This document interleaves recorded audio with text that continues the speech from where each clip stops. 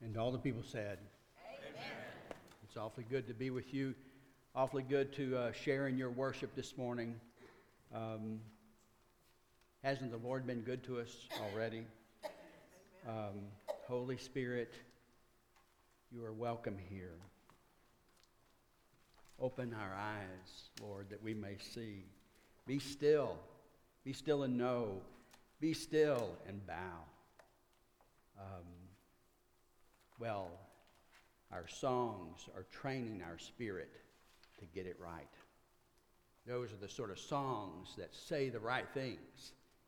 And when we join and sing those songs, somehow the right disposition, the right frame of mind, our words and our minds might have been busy and distracted in so many ways, but somehow when we come and we get our words right, and we join our voices together, and we sing and we worship together, somehow, the Lord makes a mark on us, and He scores into our heart just a little deeper, our love and our loyalty.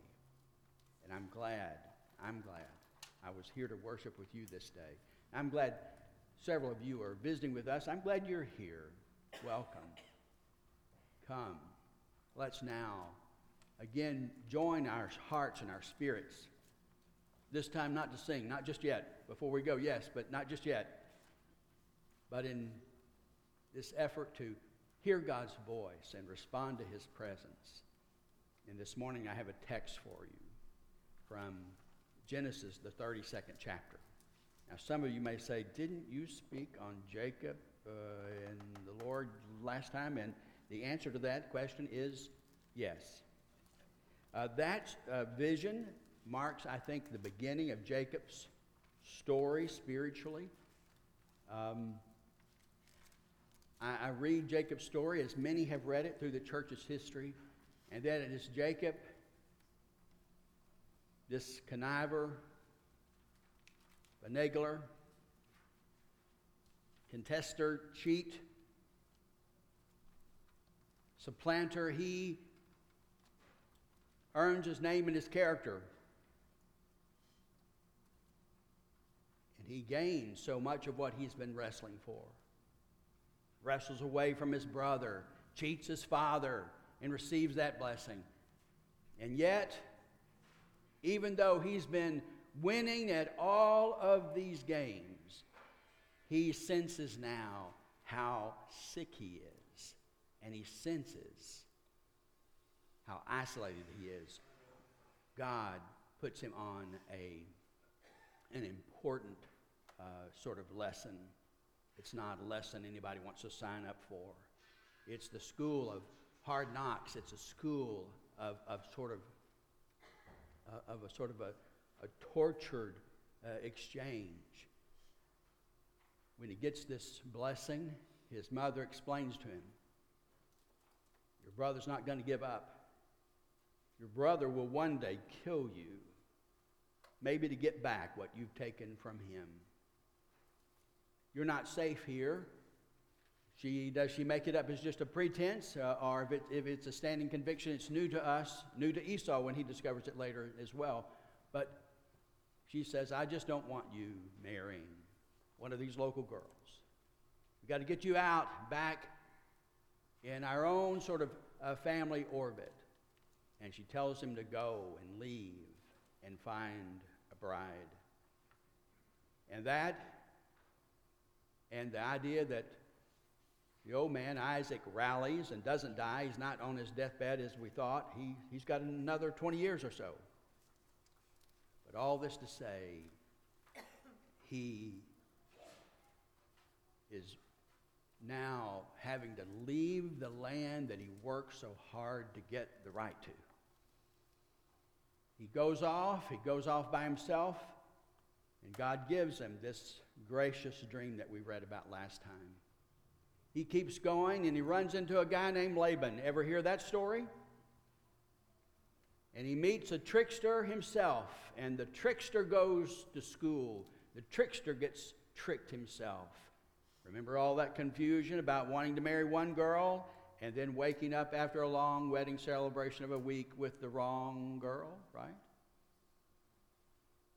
He protests to Laban, "What have you done to me? What is that you've done to me?" And Laban's loose paraphrase is something like this: "Well, around here, birth order matters, buddy." He seems to be as much Laban's prisoner at times. And the school of hard knocks continues. And he feels that he's been taken advantage of. And he's isolated from the very people he wanted to head. He's apart and away and exiled from the very land over which he wanted to operate. Now all alone. Now being cheated. Now losing on every front. It seems that his story is going to end so terribly. And then by mercy, God just starts blessing him. The love of his life, Rachel, is able to have a child. And God gives them a child. And then Laban begins to be reasoned with. He doesn't want his son-in-law to be abjectly poor. And so they talk about the share that rightly belongs to Jacob because of his labor. And then no matter how they cut the deck, I don't know if there's any animal husbandry that it ever explains this. I don't think that there is. I think even by the ancient standards where science and technique are kind of all mixed together and they don't know one from the other, there's no accounting for how these animals get to be marked one way or the other. There's no accounting that say except this: no matter how they slice the deck, no matter which animals they identify, no matter what happens, God blesses what belongs to Jacob. And now God has sort of dried him up and sent him away. And now through the hard struggles of life, God is now opening up doors of blessing for him. And it's now going to be the occasion where he's going to make a run from Laban. Laban catches up from him, but he's still able to break loose from Laban. And then finally, it seems like so many things are being addressed. And now there's left for him to go back home. But Esau's still there.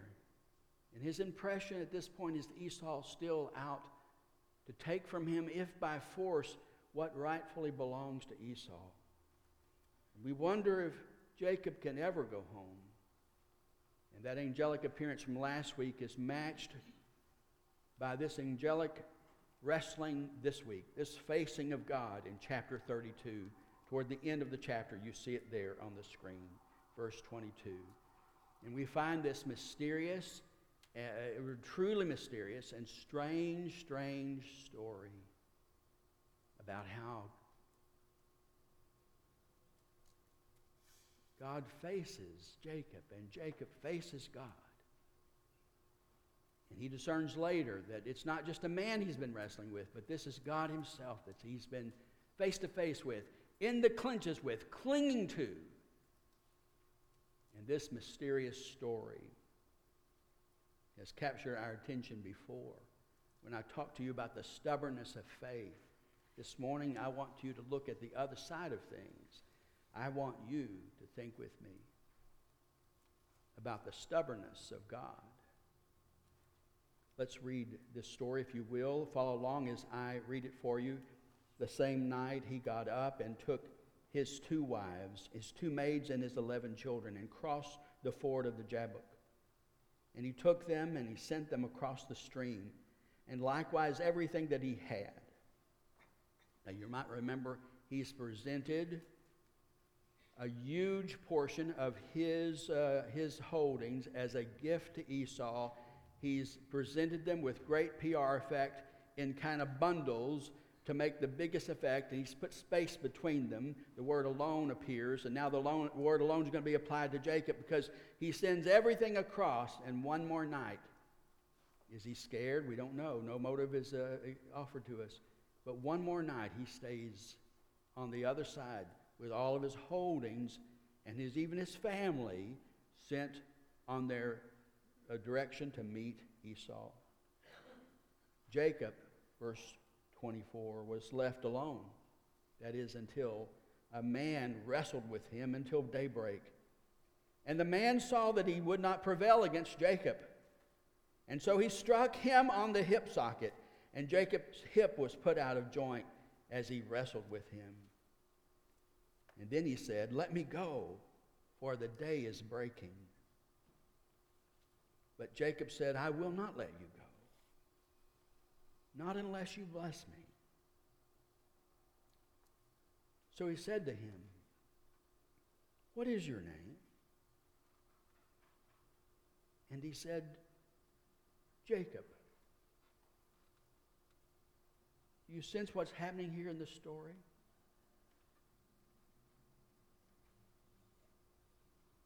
What is your name? But when Jacob says his name, he's giving more than just his title, his tag. He's offering who he is in a confession. And there's just no way to translate it properly. I'm a conniver.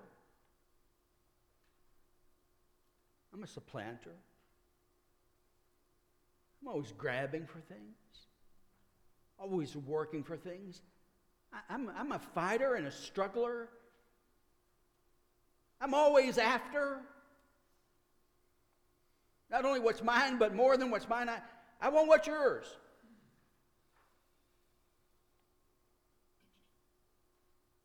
Who are you? Jacob answers honestly. His name says it all. He's asked for a blessing, but it's matched or answered with this request for his name. What is your name? Jacob, he says. Verse 28, then the man said, "You shall no longer be called Jacob, but Israel. For you have been striving with God and with humans, and you have persisted." Maybe the idea, you have prevailed. Then Jacob asked him, "Please tell me your name." But he said, "Why is it that you ask my name?" And there he blessed him. And so Jacob called the place Peniel, saying, "For I have seen God face to face, and yet my life is preserved." And the sun rose on him and passed Peniel. He passed Peniel limping because of his hip. And therefore to this day the Israelites do not eat the thigh muscle that is on the hip socket, because he struck Jacob on the hip and the socket at the thigh muscle. Well, I did warn you it was a strange story, did I not? And there's so much here that I would love to unpack for you. I just want to offer a couple of insights here to try to capture what could take us a long, long time. There's so much here that's strange. The daybreak idea. What's the person have to bother about daybreak? The whole mystery of who it is that's wrestling with Jacob. A man, it's called in the text early on, but Jacob discerns, and he's been in God's presence before. He discerns, no, this was God I was talking to, and so on. And so we're left with a long-standing view in the church that I agree with, that this is a physical manifestation and representation of God in human form. Some want to put Jesus onto that scene, and I'm not altogether against that. I'm just wanting to say, I read it, though, in the context of its ancient kind of place, more modest kind of result is necessary. But even there, don't you understand, it anticipates what we know about Jesus Christ. This is God who's taken tangible form. And again, the contest is significant. We've debated all this time on who wins, right? It seems sort of embarrassing to many of us and many people from other religious traditions that you could talk about wrestling with God and wrestle to a draw or think that you won. But they both persist. They both keep on. And, well, Jacob won't let go. And the man, I think, a manifestation, a physical manifestation of God that he's taken, he seems to really be engaged in this. This is not God pretending sort of to do this or whatever. He seems to be entered into the limitations of this physical man who's now fighting with Jacob. Somehow, mysteriously, he requests to be released, and Jacob holds on. And he asks for this blessing. Jacob maybe senses what a big challenge he has before him. All that has happened to him, all the change in his fortune, none of it would mean anything if things don't end well when he goes back home. Maybe it's that worries him, but he just doesn't want to let go. He senses something grand and mysterious and miraculous is going on, and he just keeps clinging. He just keeps clinging. One of my favorite books on prayer is named just that, Clinging. Well, there's mystery here. And the mystery goes right into Jacob's name. Our narrator would sort of say things this way. He would make the focus of the name that God gives him a focus that falls on Jacob. Jacob, you're the one that's been striving with God. You're the fighter. You've been fighting and struggling against God. You're fighting God. If I were to just look at the term, though, I think more consistent with the way these names function, the subject really ought to be God. The way I think this term Israel would be read more straightforwardly is that God is the one who fights. God is the one who struggles. And yet our narrator has seemed to throw the light on Jacob. And I want to tell you here, there's so many mysteries and so many answers, but let me give you my best effort to read this text. And the way I read this text is this, that the word does indeed mean that God fights. Our narrator, who tells us this story, puts the spotlight on Jacob because of the particulars of this situation. He's the one who's actually been fighting and engaging God. But the drama of the names plays out this way. Because God asked Jacob, what is your name?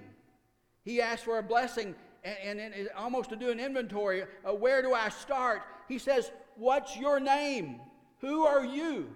And Jacob confesses to him, I'm a schemer. I'm a deceiver. I do schemes and plots. I fight with almost everybody. That's me.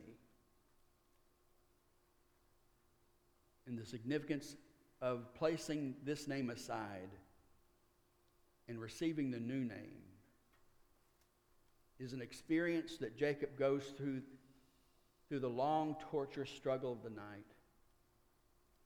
But it makes a mark on him in so many ways. And what he hears God saying is, let's give you a name change. My blessing to you is that things will be different now. You've been scratching and clawing and fighting, and everything you think you're about is what you've been able to scrape and claw and get. And you've got this and you've got that. You've won a few and you've lost a few, but you've been fighting all along. What's your name? My name is, I'm a fighter and I'm a cheater and I claw for everything and I work for everything. But the blessing of this beautiful name is that God tells him, no, you're done with that name. I'm going to set that name aside. And the name I'm going to give you is that God's a fighter. God struggles. Your battle and your destiny is not a question of your own strength and your own initiative, but it's something that I'm going to oversee. You're going to go on and face the rest of your life in the course that God is weaving through history, through your family. Eventually it's going to lead to a greater and greater revelation of who God is. What God is doing in you is an effort to reclaim the world, and you need to know this, that now you're part of the battle that I'm waging. God is the winner. God is the one who will prevail. God is the one who will fight. And you'll be recruited now to fight my fight. It's so remarkable that God would ever have patience with somebody like Jacob. We heard it last week. We hear it again now. So remarkable that he'd have patience with somebody like that. But maybe just as remarkable is that God would allow himself to be wrestled with. You get what I'm saying? That God would allow someone like that to engage him and persist in him. And he says he sees, he's surprised, he gets a new name out of this blessing. And then the second surprise is this: I've seen God. I've been right there with him. I've been face to face. We might qualify that because of the darkness. We might qualify it because he doesn't see Jesus or God just as he is. He sees him in that human form, right? But whatever the mystery of this seeing God and not seeing God, somehow he knows he's been there at God's face. And now he names the place to mark this place like he had marked the other place in his life. And now he's seen in the concert of his life, God is working through things. Jacob, who are you? I'm a cheater. I'm a conniver. I'm clawing. Constantly working. God tells him, that's just not going to do anymore. I've got a new name for you. And the name I give you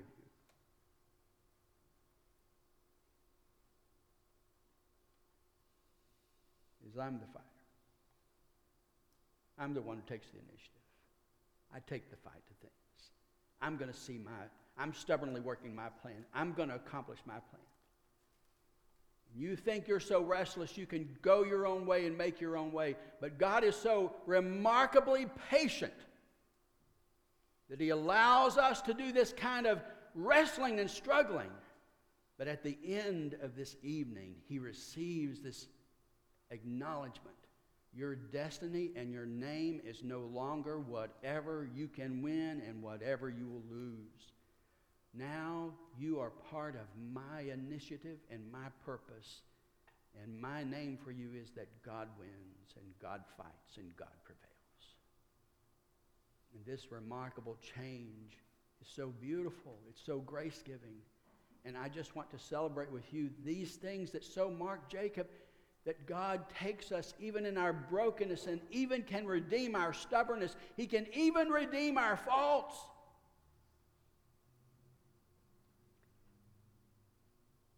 God allows us in this broken and messy world of our lives.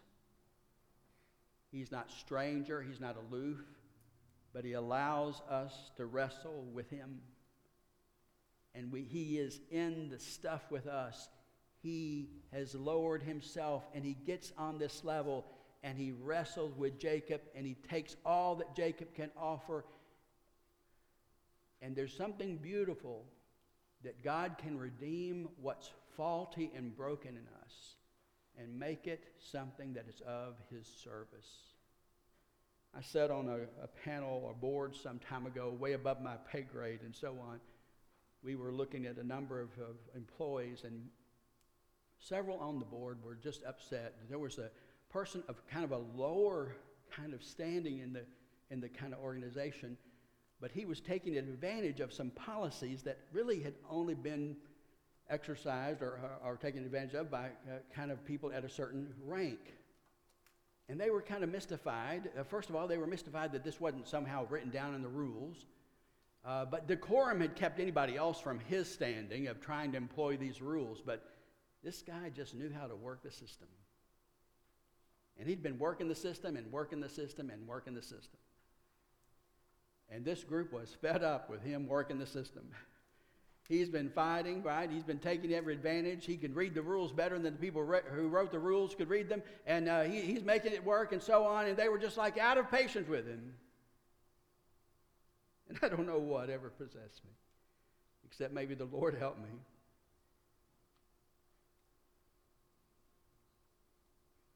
But I spoke kindly of the young man. He's done nothing really wrong. Just take advantage of the system. Yeah, but he's working the system in a way we never intended. Well, you know.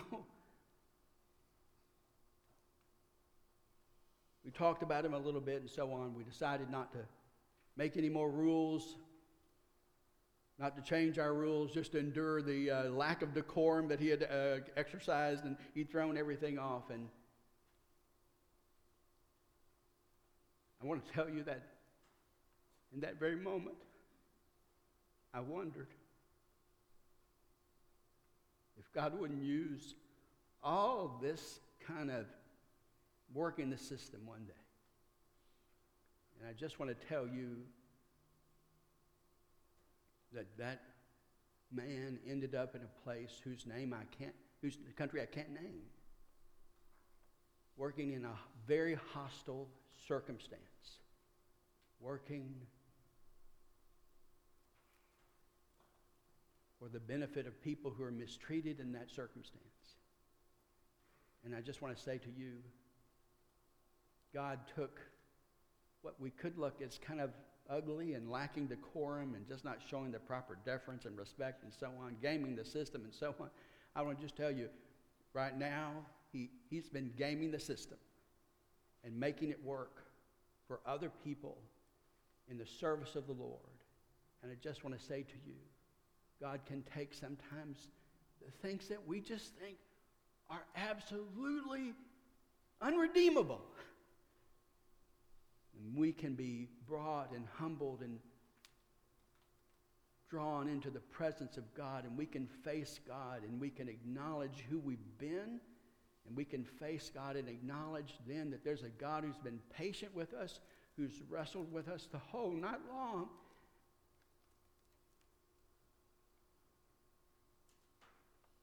But the credit just doesn't go to Jacob and his stubbornness. The credit goes to a God who would let himself be wrestled with, who would be so stubborn and so have such resolve that he wouldn't let go of Jacob. There's two people that hung on in this night. You get it? And I just want to say to you, there's this great, great blessing that comes when we face God. It is not painless. It can be arduous. But it is in that experience of clinging with God and wrestling with God. Have you ever felt, kind of metaphorically, figuratively, you've been wrestling with God? Have you ever been in that season where you just didn't see how God could ever ask you to do this, and you just say, no, God, no, God, no, God? Have you ever been in that spot where you just are in this season and you just don't see how it can work and so on? And I just want to say to you that there's a remarkable and wonderful God who doesn't just sort of telegraph what he wants from us from way afar, but he comes and becomes part of the world around us. And he enters into the messiness of our lives. And yes, he will contend and he will have patience and he will hear us struggle and struggle and struggle. But one day he hopes to redeem us, to hear our name and say, that name just won't do for you anymore. I have a new name and a new identity for you. And it's not about you. It's about me. It's about my purpose, about my resolve that I will not give up on you.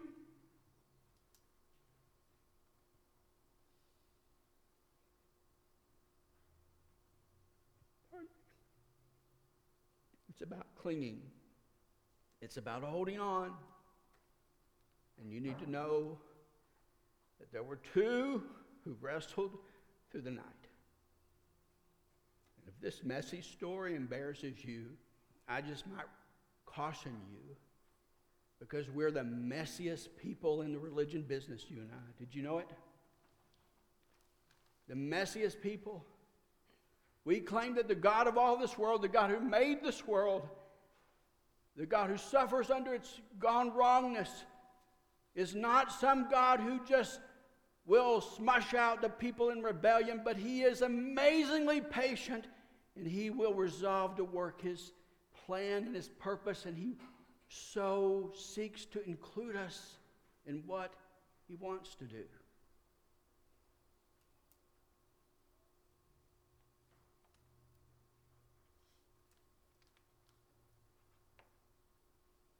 Our messy version of God says that God came down to be one of us.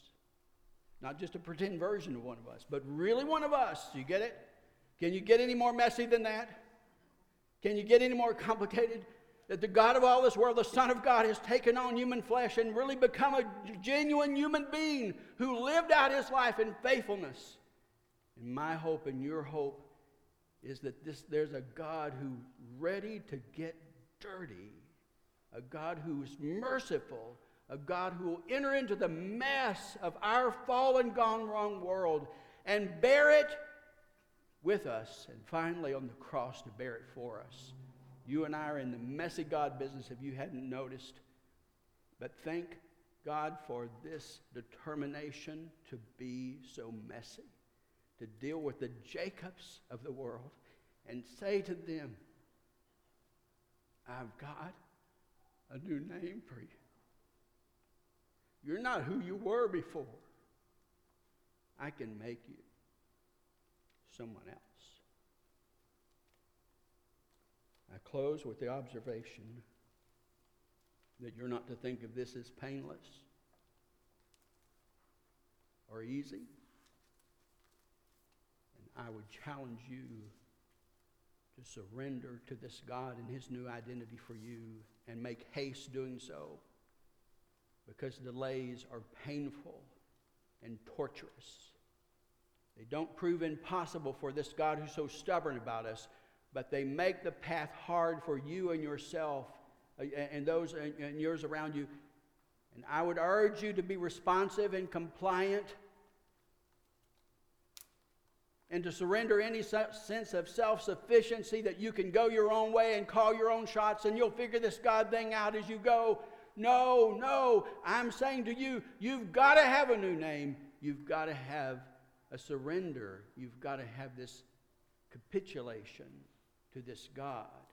And you hang on to him until he gives you this blessing, till he gives you this new name, till he gives you this new identity. And where he now is sponsoring you.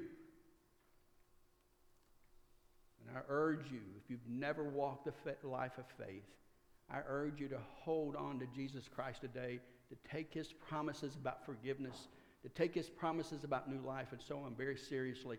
I challenge all of us to be restored to the responsibility to face God, to live up to our new identity. I remind you, it's not painless. The cross should remind us that it's not painless. But when Jacob goes home, goes to his victory, notice he's limping along.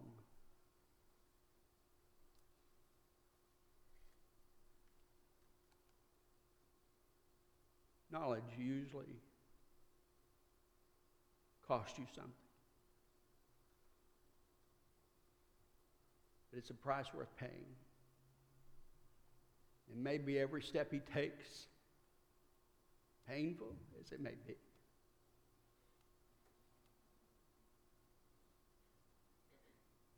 maybe it's a reminder of the God who grappled, put up with it, saw it through, and gave him a new name.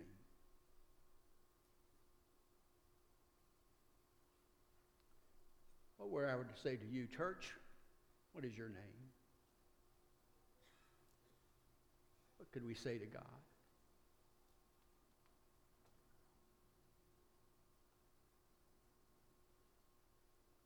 I want to be in a place where we're hungry and eager and compliant, anxious to be in this spot where we know that we're not fighting our battles on our own, but God's got this purpose for us. That God's got our name, our identity, our promise, our destiny, our way forward. And I want to cling and cling to him until he provides for me everything we need, right? I want that for you this morning as an individual. I want that for us this morning as a church family. I want to know the blessing of being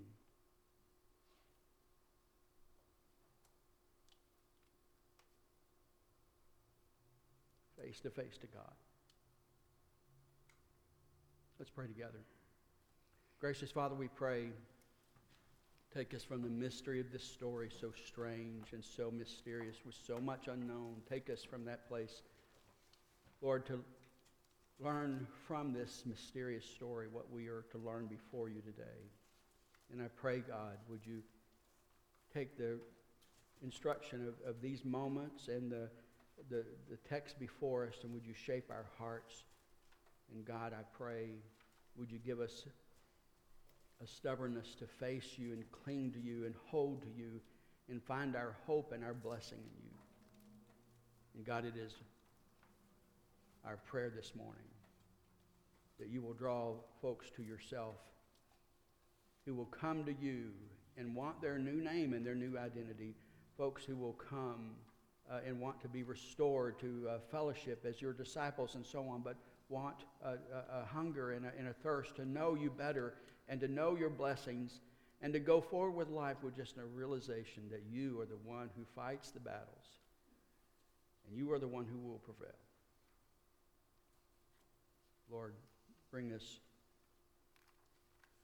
to this moment where we may hear your voice, where we may ask and receive your blessing. We pray it in Jesus' name. Amen.